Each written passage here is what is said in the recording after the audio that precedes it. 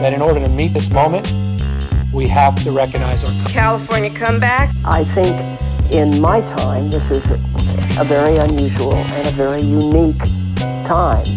What I'm saying about the state today, it's an enterprising, modernizing, pluralizing, unionizing nation state. Hello, and welcome back to the California Nation podcast. I'm Gil Duran, the California opinion editor for the Sacramento Bee. Rush Limbaugh got his start at KFBK Radio in Sacramento, but he affected millions of people around the country. When Limbaugh died last week, the first person I thought of was Rusty Manseau. He was one of my high school classmates in the mid-1990s, and he was a Rush Limbaugh fanatic. Rusty revered Rush Limbaugh like Grateful Dead fans revere Jerry Garcia. In many other ways, he was just a normal high school kid, thoughtful, sweet, kind of shy, kind of nerdy, like me. But he was also a fan of this hateful, terrible, angry guy that I couldn't stand when I'd hear him on the radio. It didn't seem to make sense. So I looked Rusty up on Facebook, wondering how he would react now that we're in our mid-40s to the death of his one-time hero. And I was surprised by what I found. Rusty had written a long message responding to Limbaugh's death, but it wasn't anything like what I expected it to be. Instead, Rusty recounted how Limbaugh had been a major influence for most of his life, but how he eventually came to break away from Limbaugh and form his own political views. In fact, Rusty, the Rush Limbaugh fanatic, is now a registered Democrat. This was not at all what I expected, so I gave Rusty a call, and we talked for the first time since 1994. So Rusty Manseau, it's good to see you again. It's been a long time. I don't even want to think about how long it's been since 94. I think we have not talked since we graduated from high school. We haven't talked in person anyway. No, we haven't. So it's been a long time, and as I'm sharing with our readers and listeners today, in high school we knew each other, and what was always interesting to me was that you were such a Rush fanatic, yet at the same time, I always thought of you as a very kind, sweet, thoughtful person. And as I grew older, I came to associate people who listened to things like Rush Limbaugh as angry, as prejudiced, as mean, with the Trump phenomenon that rose up in 2016, 2015. Then it became more pronounced, the red hats, the aggressive outlook. But you never fit that bill. And so looking back, I was like, it's strange to me how you could have been such a Rush fan, yet also have been such a kind, good person who I have no bad memories of. So can you tell us a little bit about how you first got into Rush Limbaugh? Well, so when I was younger, I knew very little about politics. I didn't know anything about Republicans or Democrats. But a friend of mine told me about Rush Limbaugh. You should listen to him. So I started listening a little bit to him back when I was in high school, whenever I could. And I had his first book on audiobook, The Way Things Ought to Be. And I had listened to that tape many times. And I was young, I was impressionable. I honestly didn't understand a lot of what he was saying, but the way he said it, it was entertaining. He used humor, and it just drew me in. It's funny because when you see interviews with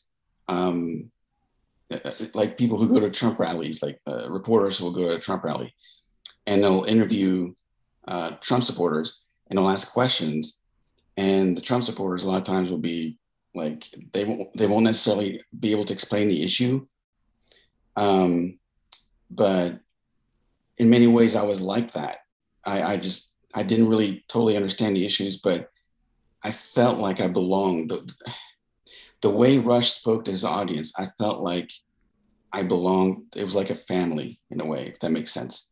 So he was strong and confident, kind of funny, and you think that drew you in more than the issues themselves? More so than the issues themselves. And the thing is if you had asked me back then, I would have told you, these are my views. But if you asked me to explain them, I wasn't necessarily clear. I'll give you an example. In '96, during the Clinton-Dole debates, there was one particular debate where there was a town hall, and Bill Clinton was saying something about HMOs, and he asked the audience, how many of you have HMOs? And most hands went up. And then he said, how many of you like it? And like maybe 2 hands went up. And I remember laughing, thinking, haha, that's hilarious. And then I was speaking to my mother and she said, you know what HMOs are? And I said, no, I really didn't know. And I was really embarrassed. But again, I didn't really totally grasp the issues. But Rush Limbaugh had a way to make his audience feel smart. He would cite studies, supposed studies, that his audience was smart, that they're more educated than most people. He would cite studies saying things like, the claims made on his program are something like 99% accurate. And I came to trust him. I think a lot of his listeners put all of their trust in him because, they wanted to be, they felt like they were part of that family. They had this distrust of the media. And so we've seen more of that in recent years with things like Fox News, now the One America News Network. We've seen the segmentation of an entire explosion of ultra-conservative media with often no anchoring in the facts. It's become worse and worse. I remember listening to Limbaugh and he would attack Bill Clinton, but now we have extra layers of attacks on the legitimacy of truth, of politics themselves. How did those beliefs that you acquired as a result of listening to Rush affect your real life? I think it made me more cynical, more distrusting, and in some ways more angry. As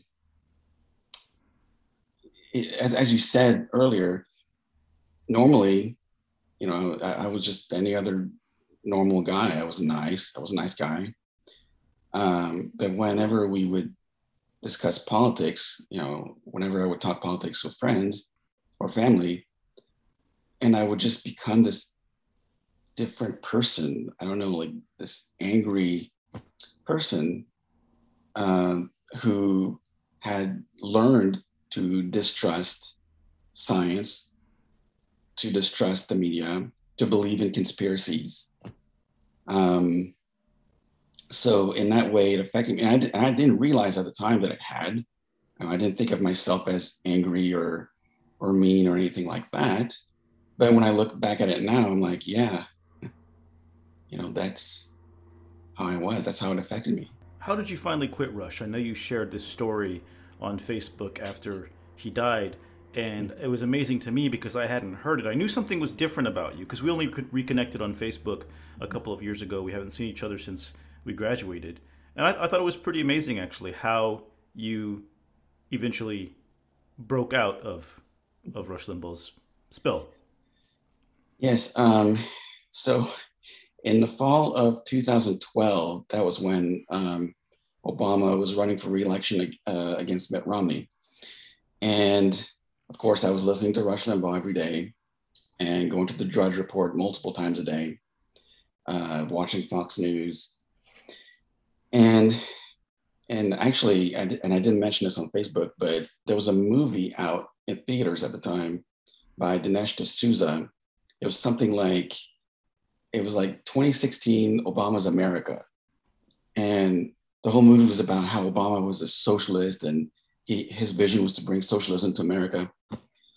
And by that time, about a month before that election, I was so stressed about the prospect of another 4 years of Obama that I couldn't even process having to deal with that for another 4 years.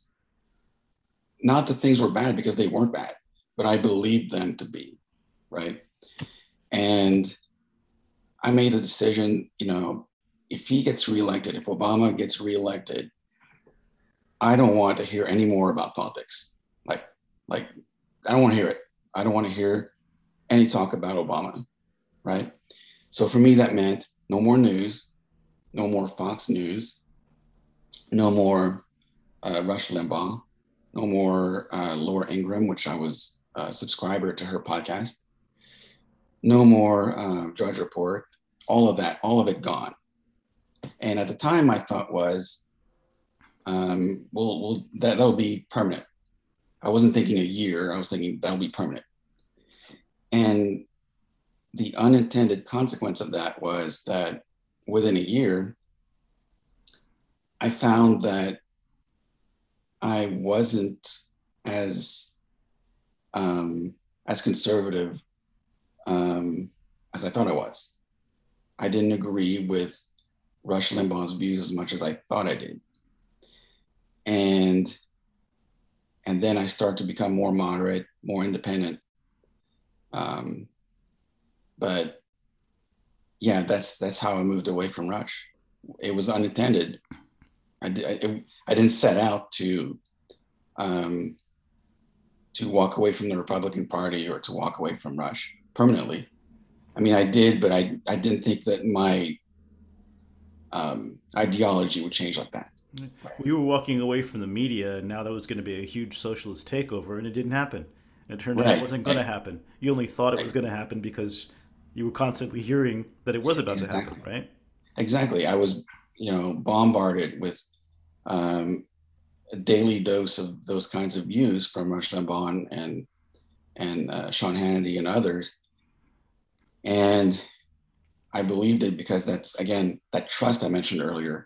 I trusted those media outlets, and I had a distrust, a strong distrust of CNN, MSNBC, and really any other news outlets. So it was weird. It was like, the end of the world is coming, on this date, and then the date passes and nothing happens. It was kind of like that. It was like, well, 4 more years of Obama, and it really not only wasn't bad, it was great. And the economy was doing great. How would you describe your political leanings now? Well, it's complicated.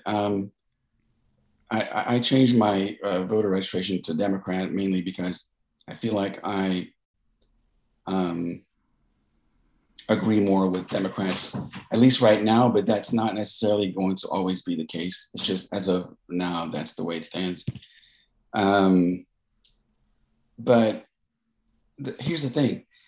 As far as fiscal issues, I still believe in a balanced budget and a plan to pay off our debts, which is one of the things I believed in when I was a Rush listener. I still believe in that.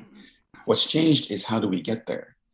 I don't believe that cutting taxes for the wealthy is going to get us there. I think the evidence has shown that's not going to happen. I think the way we get there is with a progressive tax code, right? Among other things.